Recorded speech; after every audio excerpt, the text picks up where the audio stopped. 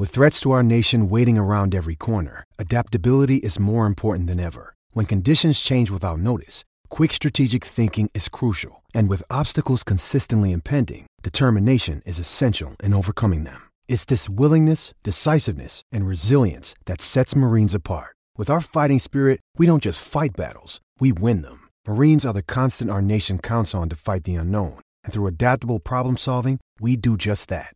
Learn more at marines.com. Time to talk some NRL now. What a weekend it was. I think that's how the Australian broadcaster, what a game we've had.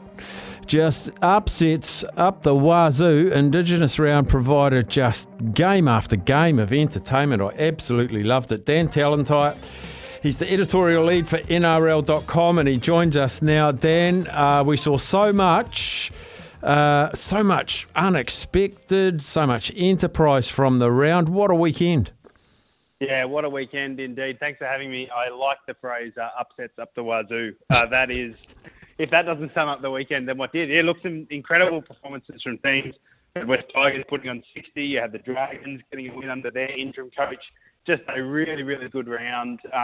Across everything, obviously a really important round for the game with the Indigenous round, but on field, the product continues to deliver, and we've got an incredibly tight race for the title as we head into the State of Origin period now.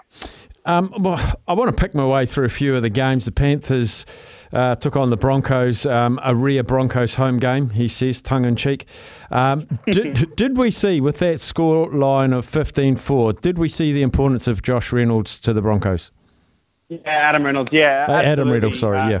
Absolutely, his importance to that side can't be understood. Oh, look, I thought Ezra Mam and Jock Madden did a good job together. Brisbane were perhaps a little bit unfortunate on a couple of no tries there. They had some opportunities, but just couldn't quite ice them. And I think had those taken place, we might have seen a different scoreline. Look, without doubt, Adam Reynolds adds so much to that Broncos side. And so missing him, as they have done this game and then obviously last week in the time that he spent off against Melbourne, they've certainly missed him. And they'll certainly be grateful for him to come back into that side. But I think also what it did show is that Penrith really can just grind out an opposition, and they're happy to score 2 tries and back their defence to win, and they are once again looking like being one of the teams to beat in the competition this year. I watched with interest the Dragons-Roosters game. The Dragons picking up the win, and at full time, the human in me felt so sorry for Griffin, who would have been watching at home going, why are they playing like that eventually? Now I'm gone. Yeah, they really did turn it on. And look, there's, I think, probably a few parts that obviously they were really disappointing last week in Ben Hunt's 300th. And I think being back home this week, they would have been certainly keen to produce a performance that kind of paid up to their fans. They've been on a really tough performance of late. Certainly, it would have been good to see those performances under Anthony Griffin, but hard not to feel happy for interim coach Ryan Carr in his first game to have a finish like that. The person I also felt sorry for was Corey Rosso, who's one of the NRL journalists here, who had just a little bit of a difficult match report to write that one with a few late tries going on. But what a finish. Obviously, the crossfield kick in the last play of the game certainly set up a memorable win for the Dragons. And I think everyone will be hoping that result can kind of kickstart a run of form for them. Incredibly, they won the game and still moved to the bottom of the ladder with some other teams down there winning. But you think if they play like that most weeks, then they won't be on the bottom for long. The Rabbitohs, slowly but surely, the last few weeks, pretty much every NRL expert is saying they're the team to beat, They've got premiers, they've got grand final champions written all over them, and then the Eels dust them by 20. What's going on in that one? Yeah, really, really good question. Parramatta really surprised me here. I was probably with many people and thinking South Sydney would roll pretty comfortably through this one, particularly given the perform that they've had over a number of the competition's elite in the last few weeks. But Parramatta were kind of on top early and I thought really controlled the game well. I thought the kicking game of Mitchell Moses was excellent. The running game of Dylan Brown really troubled it troubled the Rabbitohs. And I think, look, maybe this is not a little bad reality check for the Bunnies. They've been obviously playing really well and playing really good attacking footy, and their defence has been certainly really strong as well. I think that'll be the thing that Jason Demetriou will be most disappointed with, conceding 36 points to the Eels. I think he'll certainly want to tidy that up this week, as obviously they go into the Origin period, and they obviously take on a Canberra side this week that we'll be coming off a similarly disappointing result, which we'll get to, and I think a really interesting game to see how both of those two teams bounce back. Yeah, I can skip the Sharks Knights because I think it's the only game that happened where people expected that result, 26-6 to the Knights. But the West Tigers, 66 points scored by allegedly the worst team in the comp against the Cowboys, who in recent times have been fantastic. Turned down midweek by Sean Johnson with $1 million+ offer, allegedly. Luke Brooks, all the spotlight on him, turned in the best performance. I just can't believe that scoreline. It's staggering. It's obviously the most points the Tigers have ever scored in a game, and it's hard not to feel good for Luke Brooks. So I guess regardless of what team you support, and I'll be pretty unashamed here to say that I've worked for the Tigers for 9 years and I've got a very big soft spot for Luke in particular.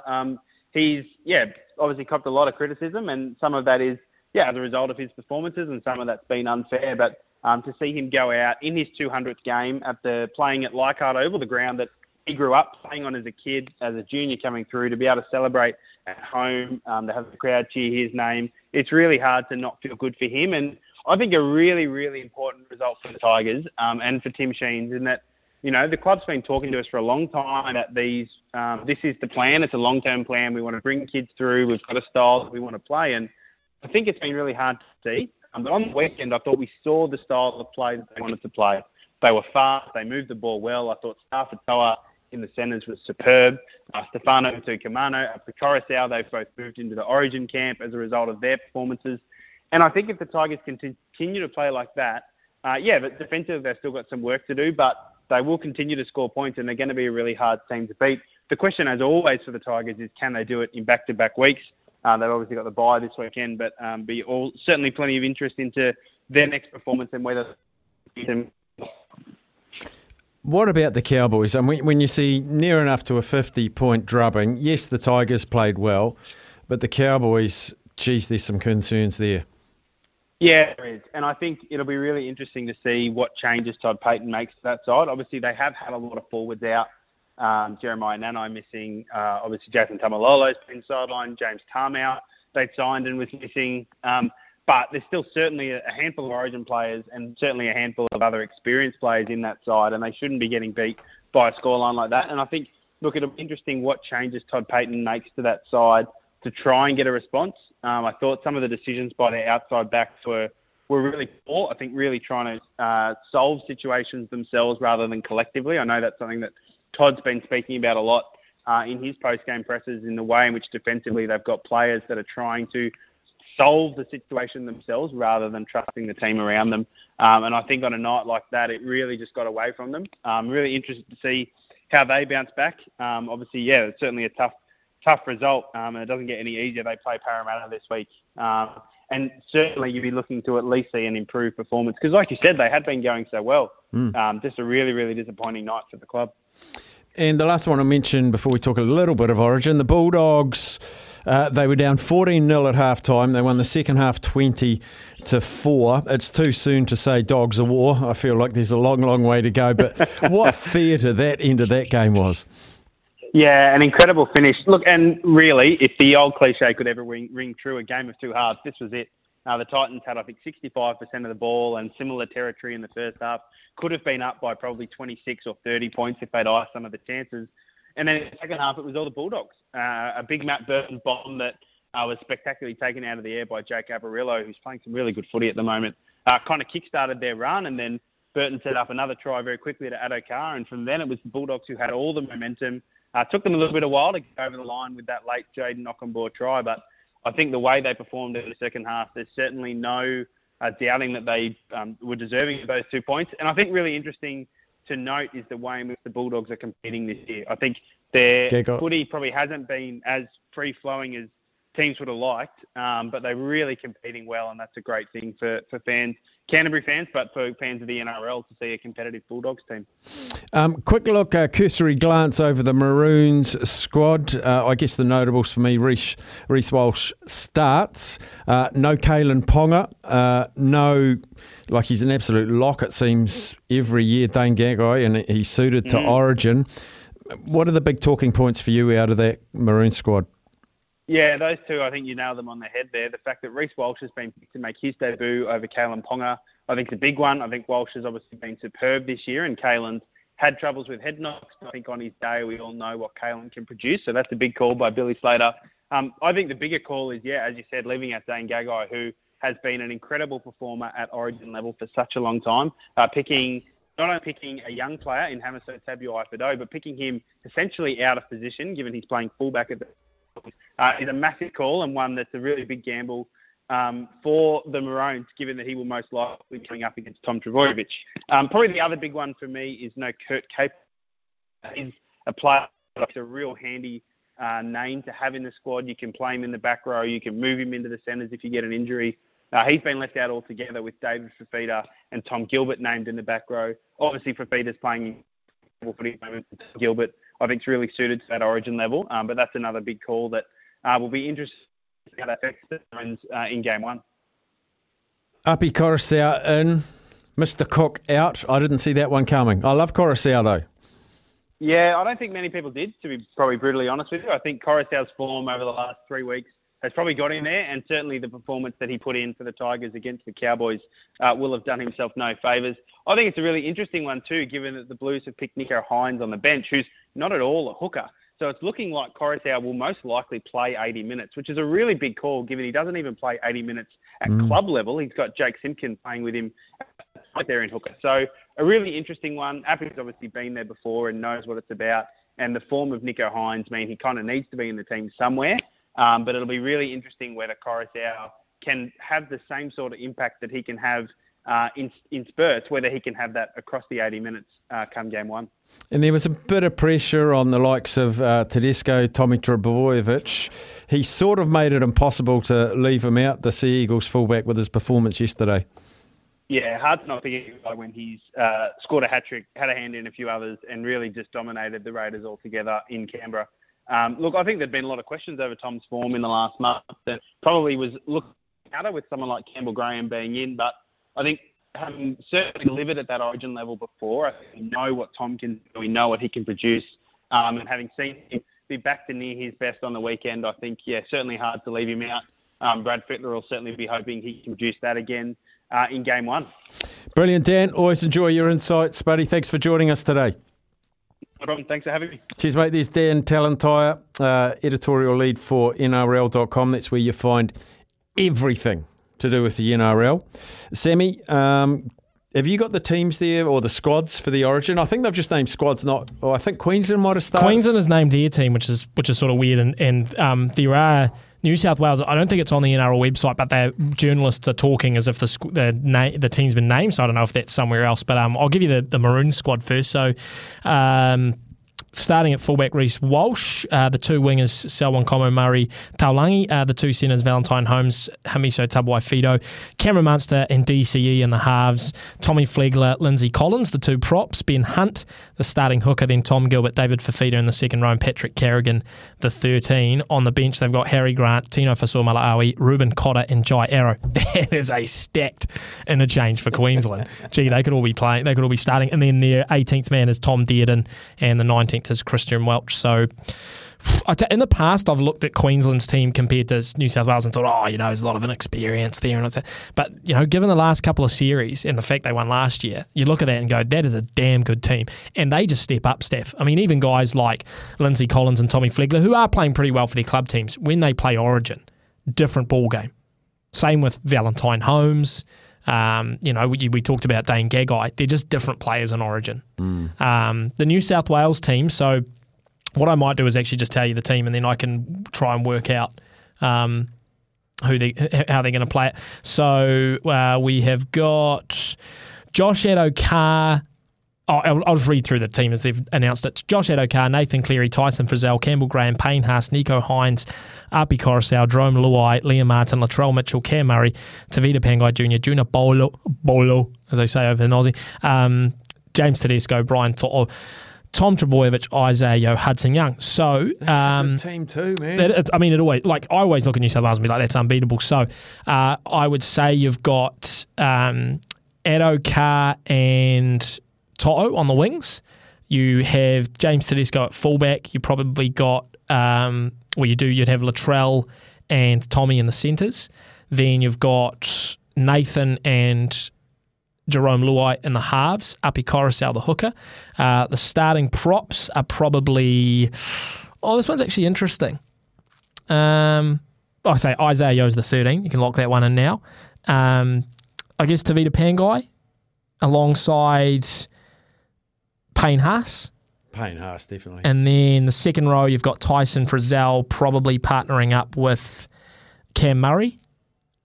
I imagine they're going to have Cam Murray starting in the second row, and then that would put Liam Martin, Hudson Young, Junior Paulo on the interchange. I've just alongside Nico Hines. There's a name that hasn't been mentioned in either squad. Yeah. Kempy's favourite, Nelson Asamoah-Sofalona. Yeah, well, he's a Kiwi, unfortunately, for State of O. Wouldn't he be? He's made for Origin. The thing is, Freddie as well always picks, like Queensland more so picks on experience and temperament as opposed to just current form. I think Reece Walsh is the exception there. They've just picked him based on the fact that he's having a great year. But Freddie just picks on how well you're playing. So if you're playing great, you're in the team. He doesn't really have time for sentiment. I've always thought New South Wales talent, Queensland ticker. Of the 100%. two Ts. And that's what Matty Johns, that's what that feud over there was talking about as well, was that New South Wales often is a team full of stars that sort of don't shine when they come together, and Queensland's always just a team of guys. But they're good players. I mean, Cherry Evans, Ben Hunt, I mean, these are some of the best guys in the game. But as always, on paper, you'd say New South Wales. TAB got odds up for State of O next Wednesday. Definitely will. You'd think New South Wales would still be the favourites, but it's probably closer than it has been in the past. I'm going to say $1.60, $1.70, New South Wales. Just keep talking a little bit. Okay. I'll get to it. And I'll tell you what, that Tigers result, not only was it a massive upset ridiculous that they beat the Cowboys, but to put 66 points on them, it's one of the most shocking results I've seen of recent history, Steph. I mean, the top team will lose to the bottom team. That happened last year, right? The Eels lost to the Tigers, I think, when they were nearly in first position. But 66 points is a whole different kettle of fish. They haven't got the odds for the opening game that I can see, but they've got State of Origin winner of the series, New South Wales 170, Queensland 215. Hey, I was pretty good on 170. Wouldn't be far off that, though, for game one, would it? Who's at home? Oh, it's neutral, isn't it? It's Adelaide. The Wally Lewis winner, State of Origin. Favourite, Nathan Cleary. Second, Cam Munster. Third, James Tedesco. Top try scorer, State of Origin. The Fox, $6. And Mr. To'o. Player of the match, game one, Nathan Cleary, $5.50. So, it's all leaning towards New South Wales. Leaning towards New South Wales. Robbie says they do have them up, Robbie. Oh, I can't find them. Yeah, 165 New South Wales, 218 Queensland. Oh, not bad. I said 160 to 170. I'll take it. Why can't I find it? Oh, here it is. Okay, I was on the wrong tab. Sorry, team. There we go. Who wins?